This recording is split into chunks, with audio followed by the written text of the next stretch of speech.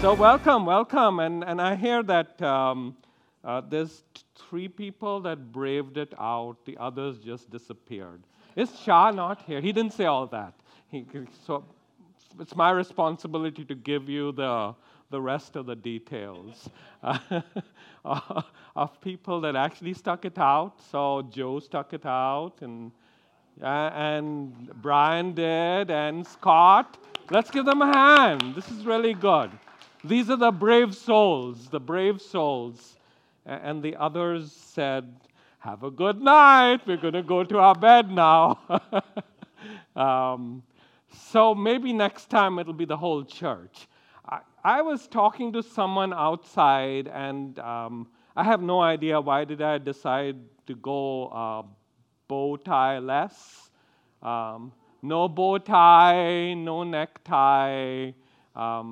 I just decided to wear this Chicago Marathon shirt today. I have no idea why. I don't know if it's going to stick. I'm going to try it with my students also and see if it works. Would you like to join? Should we go? Sorry? Oh, Chicago Marathon. Yay. Thank you. Maybe that was it. That was it.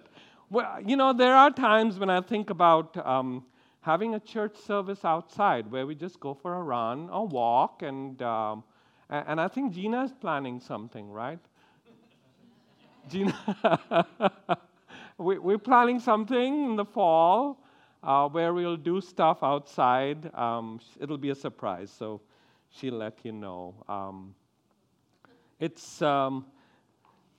I've been thinking about a lot that's going on in the world, and I think it'll be good for us to spend a little bit of time in prayer before we actually dive into our sermon today. My heart is very, very burdened for what's going on in Hong Kong, and of course, Carson's here with his dear fiancée from Hong Kong, Kathy, and I would encourage us to not block out the national news. But, we just go so locked up in this one thing that we want to do in CNN and Fox News and all that. And we don't care about what's going on in other parts of the world where we need to be praying about our sisters and brothers who are going through a hard time in mainland China and in Korea, North Korea, in Afghanistan. There's been an election there. People are dying because they want to just go cast votes. That's all they want to do. But there's bombs going off, and there is our sisters and brothers who are going through a hard time. So let's pray. Let's pray for people who are suffering a lot. This is also tomorrow is the beginning in the Jewish calendar of the biblical Jewish calendar of something that's called Rosh Hashanah. It's kind of the remembrance of the creation of the world, that God created the world in 7 days, and God said it was good, and so it's a recognition of the fact that we as human beings have done bad things in society and in creation and to creation. So we need to be also taking the lead, I think, from our young people like Greta Thunberg, 15 years old, who, an amazing woman. I've not met her myself, but I've gone and done a little bit of protesting in Sweden, along with the young people, along with the 15, 16-year-old young people, just stood outside the parliament building there and said, this is God's creation, and we need to take care of God's good creation. And we'll be talking about some of that. So let us remember our sisters and brothers that are going through a hard time in Pakistan, in Hong Kong, in mainland China, and perhaps I'll want to bring some of my students from mainland China who will come and share with you about what their families are going through. Some of them are daughters and sons of pastors of house churches, and they're going through a rough time. Many times they will write papers for me and they'll say, I hope you don't give it to anyone else. And I said, no, this is just for me to read and grade, because they're scared of what can happen to their loved ones in mainland China and places like that. So I'm going to request one of you, as the Spirit of God leads you, to lead us in prayer aloud. Would you please? I think we can all hear each other. So just one of you, if you'd pray for situations in the world. This is a calendar that is put out by the Evangelical Covenant Church. It's the prayer calendar of missionaries that are serving in these areas, in Kazakhstan, in Russia, in Afghanistan, in mainland China, Hong Kong. So I would encourage you to, for us to get, maybe as a church, we could get copies of this, and for every day there is a person that we can pray for. Bob Shim is a covenant missionary who is in Kazakhstan, but he's responsible for all of Asia. Someone who's been an amazing man of God from the first Asian American covenant church in Chicago. And so he has been serving. He's a medical doctor. His wife is a psychologist. So maybe when they're here, we can have them come and share. But would you get this so that we pray? We pray every day for our sisters and brothers who are doing amazing stuff in very, very hard situations. So as the Spirit of God leads you, would one of you lead us in prayer, please? Let's pray. Oh Lord, hear our prayers, and we pray that you would respond to these prayers, oh Lord, and may your gospel so transform societies in these areas. And as we prepare our hearts to listen to your word, oh Lord, we pray that you would speak to us. Our ears are open, O Lord. O Holy Spirit, come descend among us, that we may hear your voice, that we may be caught up with your heart for the world, that we may know you. So hear our prayers. In the name of Jesus, the risen Lord, we pray. Amen. Amen. Amen. Would you arise with me and let's read this passage for today. We are resuming our series on following Jesus, looking to Jesus, the great pioneer and perfecter of our faith, who for the joy that was set before him suffered on our behalf. Now, I do want to take issue with English translations, which I do all the time.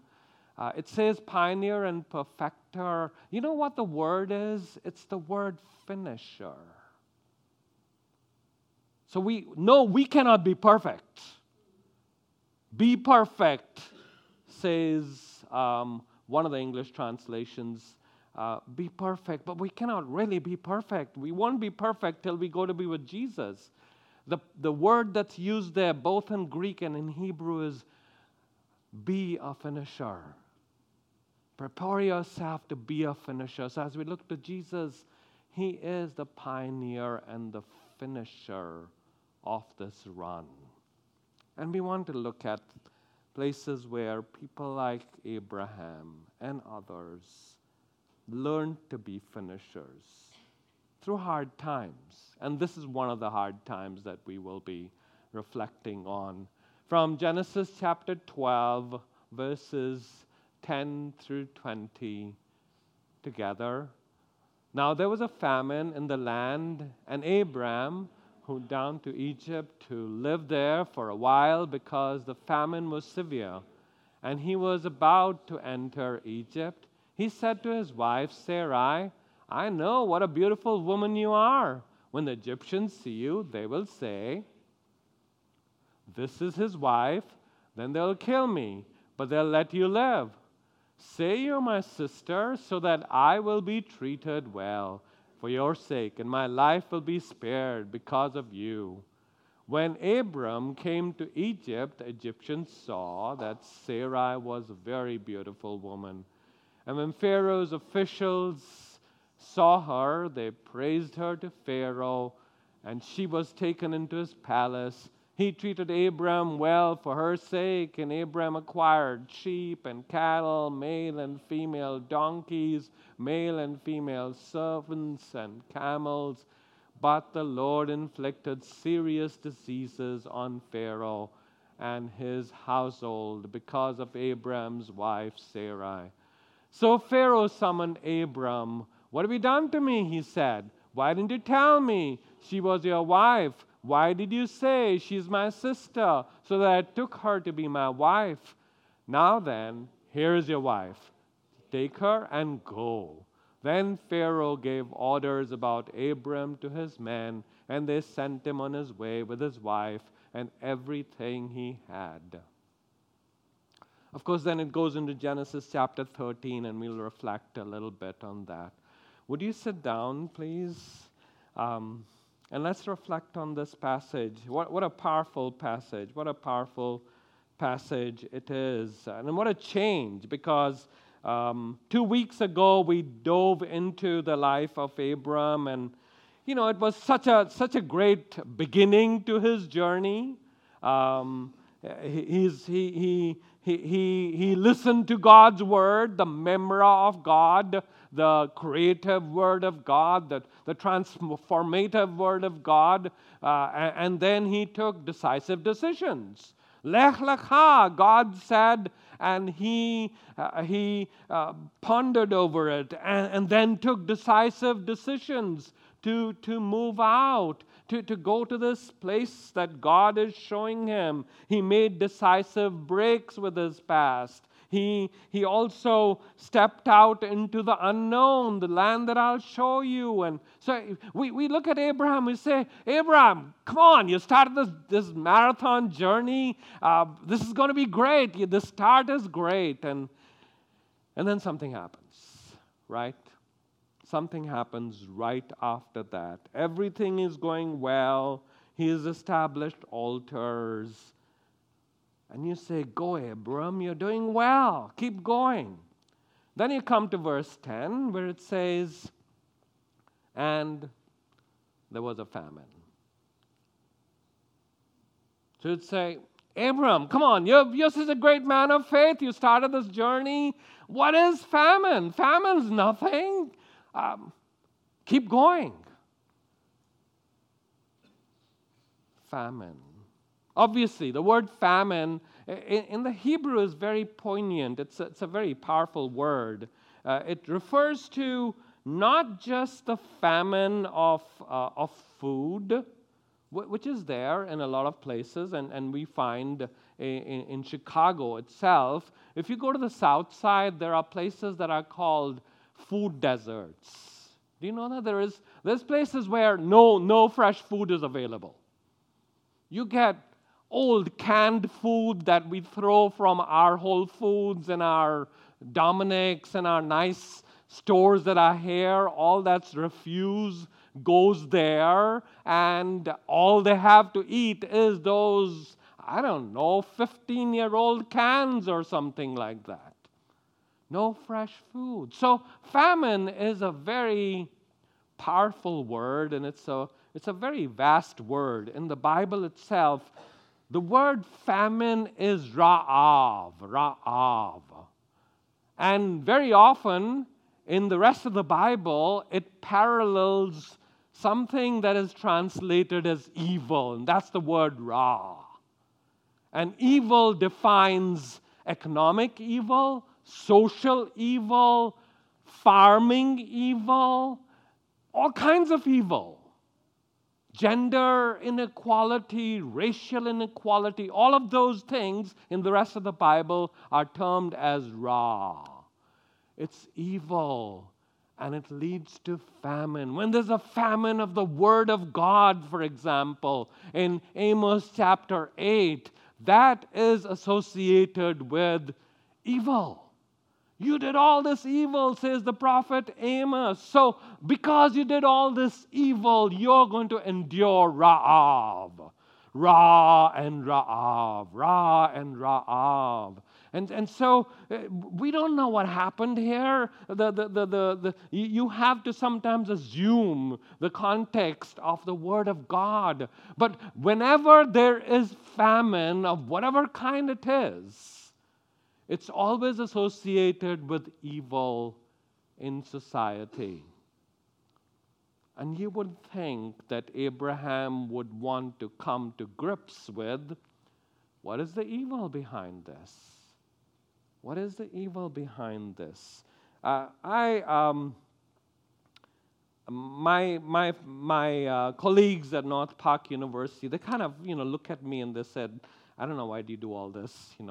Go and be an interim teaching pastor at a place, and then I have on Wednesdays a time with the faculty where we reflect, where we eat lunch together, and then we reflect on what is the meaning of teaching our fields for vocation from a biblical perspective. So we have lunch, and then on one day a week we watch movies. I watch movies with students, and we reflect on what is the significance of this movie. So last week we watched a movie which was produced in India, and it's called Peoply Live.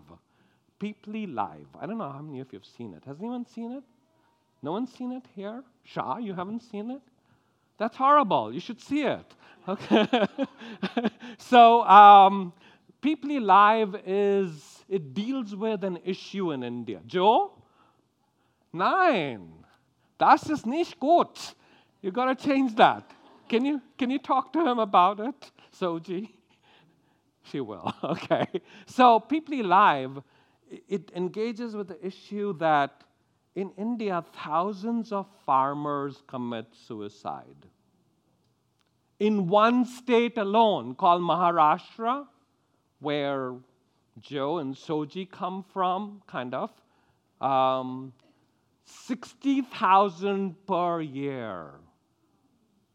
In one state. I mean, think about it. We don't talk about this stuff like this, right? In our news, I say, come on, there's stuff going on in the world. Let's talk about this. Every 10 minutes, there's a suicide in this one state. Thousands of people, farmers. Why? Because they are in debt to these high caste people who loan them money for their farms to buy the seeds which are produced by these GMO companies. And they go into debt, and into debt, and into debt, and then finally they commit suicide. How many in one state? 60,000 per year. This is sociological ramifications, economic ramifications, agricultural ramifications, all kinds of ramifications, which was happening during the time of Amos. It was happening during the time of the prophets of the late period before people went into exile. Do you know why did people go into exile? Because of all these reasons. You come to the very end of the Hebrew Bible, which is 2 Chronicles chapter 36. It says, you did all this evil, so you're going to go into exile. Those are the things that this first section of the Bible wants us to grapple with, that there is evil which leads to famine, and it's famine of all different kinds. And I often say, when I'm teaching at North Park University, I say this, that you're studying economics, you're studying sociology, you're studying psychology, you're studying all this stuff, music and all that, to deal with evil in society, and how do you bring about God's good in society. You're not just doing economics and macroeconomics and microeconomics and public policy and all that just for the sake of doing that. You're doing it so that you deal with evil and bring about God's goodness in society by God's grace and God's enabling. And I wish Abraham had done that. gone to God in prayer. What does Abraham do? Look at this. It says there was a famine in the land. And you would think Abraham would be spending time in prayer and asking for God's guidance to deal with the situation there. What does he do? He goes down. And to us, of course, it doesn't mean very much. He goes down, so he goes down. What does going down mean? But for the original reader, the word going down is the word Yarad, which is related to a river called Yardan, which we mispronounce and call Jordan. And there's light bulbs going on in the original readers of the Bible. They're saying, this is not going to be good. Abram, don't do this. It's not going to be good. Well, of course, we don't say that because we read it as going down, right? But the early readers will say, Abram, don't you know?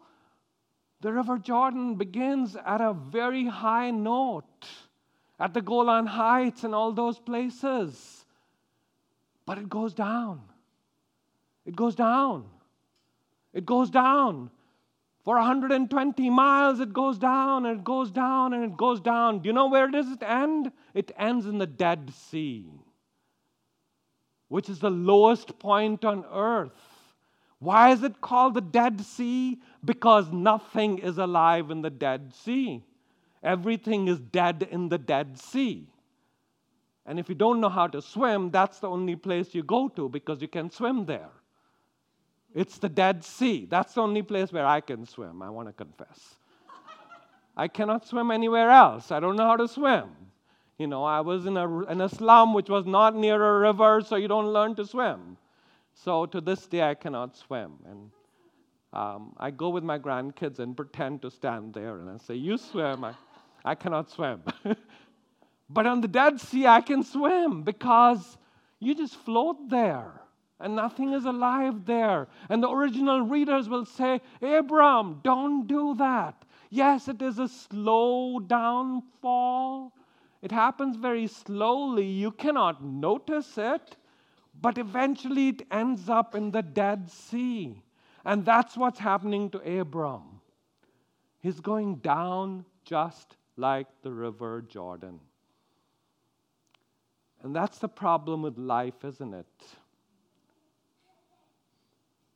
We start at a high note, and then we go down, we go down, we go down, ever so slowly. It starts with that nice friendship that we have, and we continue that friendship outside our marriage, and we continue that friendship outside our marriage. It starts with that little peep in that pornography site, and we start. And it happens so slowly, so very slowly. We have anger, inbuilt anger against this person, and it's a little bit of a tinge, and then it becomes bigger, and it becomes bigger until it takes over our whole life. And we go into depression, and whatever it is. You see, that is what happens with the River Jordan. And what the original reader, as the original reader is leading this text in Hebrew, is saying, Abram, take a hold of your life right now before you end up in the Dead Sea. Take a hold of your life right now. This is going to be a bad run. But Abram doesn't do that. So look at what happens. What's the next bad decision he makes? The first bad response is the downward response. The second bad response is what I call the degenerative response, in which it says here, Abram went down to Egypt to live there for a while. And look at these translators and say, what are you doing with the text? Because the word that's used there is not just to live there. That seems like a very innocent thing to do, right? I'm going to live there for a while, and then when things are all right, I'll return back. That's not what it's saying in the Hebrew. It's saying he becomes a part of the whoop and wharf of society. That's what happens with life. When you and I go down, we go down ever so slowly, until we become a part of the society. And there is no difference between the society and us. We do things that the rest of the society does, and we rationalize it, and we say, that's okay, that's okay. Everyone does it. That Christian leader, you saw him, he does it too. Why can't I do it? That leader, yes, that person does it too. Why can't I do it? We rationalize it, and we come up with all kinds of reasons why we should be doing the same thing. But the text is saying, no, Abram, don't become a part of the warp and woof of society, because this is not going to be good. Look at what he does further. It says, live there for a little while. Actually, the word literally means he becomes a resident alien there. That's the word, ger. He becomes a resident alien there. This is that part in life which is okay when you and I become a part of the warp and woof of society. We do things like the rest of the society does, but we still have this tinge, this feeling in there which says, no, I shouldn't be doing this. Yes, I'm a part of this, but I shouldn't be doing this. I'm a part of this, but I shouldn't be doing this. And that's an okay phase to be, because it's still a place where we can return back. Come back to square one, Abram. And I think in our life, we need to constantly examine that. When we go back to bed at night and we spend time in prayer, if God brings that to our mind, we should return back and we should say, no, I'm not going there. I'm not going there. But Abraham does not. Look at what he does. Verse 11. As he was about to enter into Egypt, he's not gone, returned back, right?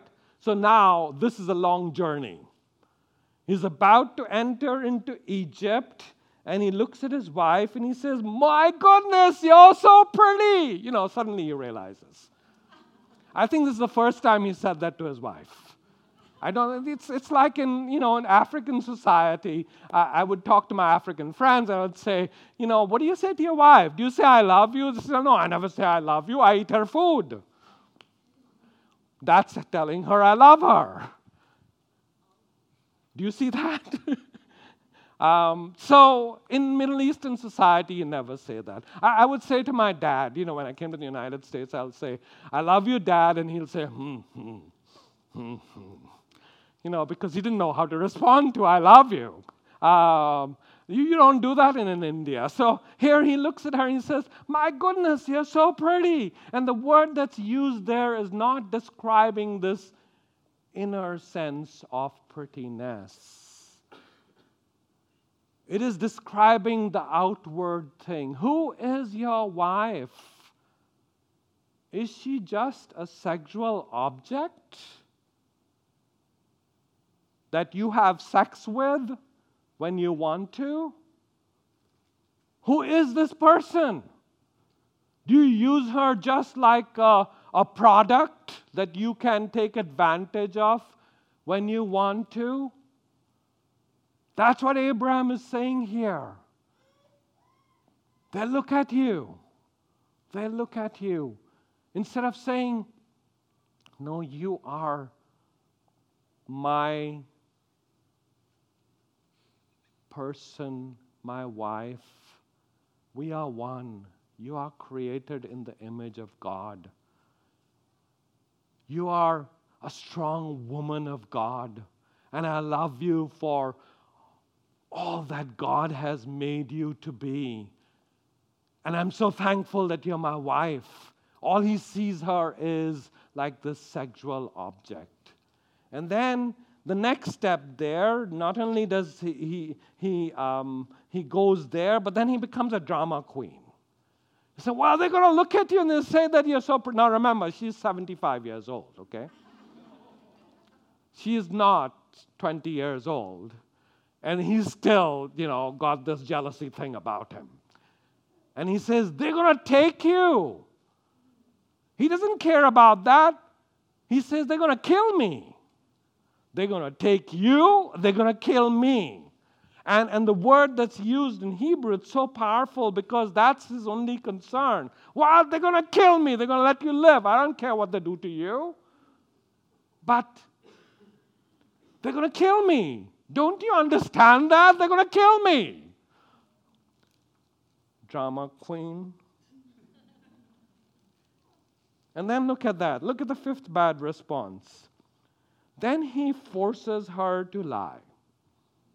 And this is not really a lie. This is actually a white lie because, the father is the same and the mother is different. So this is like his half-sister. So he's not really lying. He said, I'm not lying. Come on, this is just the truth. But don't tell the whole truth. He's forcing her to lie. Do you know that, I have had to, and I know this is being recorded and all that, but I've had to officiate over one wedding which was between second cousins. You can do that. In global society, in the United States, second cousins can marry each other. It's okay, it's legal. First cousins in certain states cannot get married. I think 24 states. You cannot get married. Of course, when I tell my students this, they go, ew, yuck. But it happens. So first cousins in 19 states, you're not allowed. I'll let you do all the research work on that in case you're thinking of marrying a first cousin or a second. If you're a second cousin, then it's okay. It's okay. I will officiate over your wedding. But in ancient times, it was okay for them to do that kind of a thing. This is the half-sister.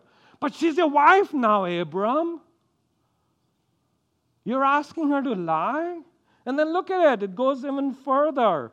So Abram, why is he doing that? He wants to become rich. He wants to pretend like he's the brother. I don't care what's going to happen to you. I want to get all the dowry this Egyptian king can give me.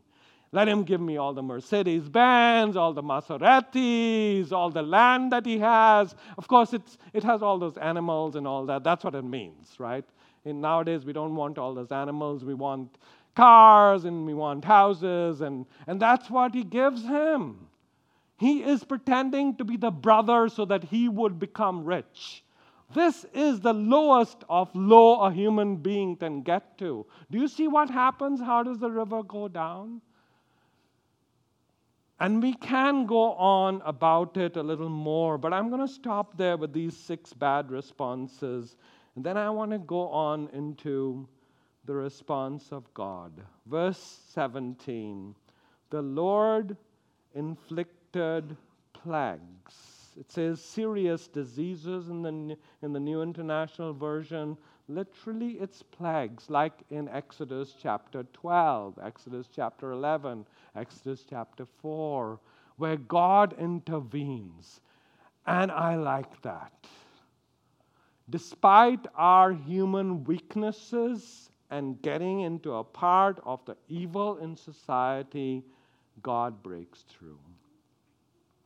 And he inflicts plagues upon Pharaoh, upon his household.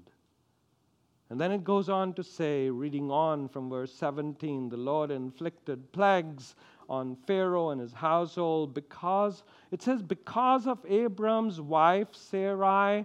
But literally the phrase there is not because of his wife Sarai, but literally in Hebrew it is upon the word of. She was a woman of worth. She didn't listen to Abram. She stuck by her word and told the truth. Don't you like that? Abram, I don't care what you say, but I'm going to stick by the truth. And she said the truth. Because of it, notice Pharaoh's response. Pharaoh goes to Abram and he says, "Hey, guy, out of here." This is like the kick of today's football. What's his name? Pinheiro. Eddie Pinheiro. Hopefully he'll do well. So that's what he does. He says, You go, and the word that's used there is the same word that God uses in Genesis chapter 12 and verse 1. Abram, you yourself go. Now it's a pagan king who kicks him out and says, think about it. And I think sometimes we need that kick, isn't it? When we are like Abram, we need that kick from our pagan neighbors. And that's when Abram comes to his senses and he makes the right decision. Do you know what is that? Chapter 13 and verse 1. So Abram went up. It started with he goes down, and it ends with Abram goes up. So in life's journey, yes, there will be crises. It's our response to crises that is important. And my prayer is that we would return back before we do awful things like Abram did. And go up to God and say, Lord, I messed up. I'm so sorry. But before I reach the Dead Sea, I want to return back to you because I want to finish this race and finish it well.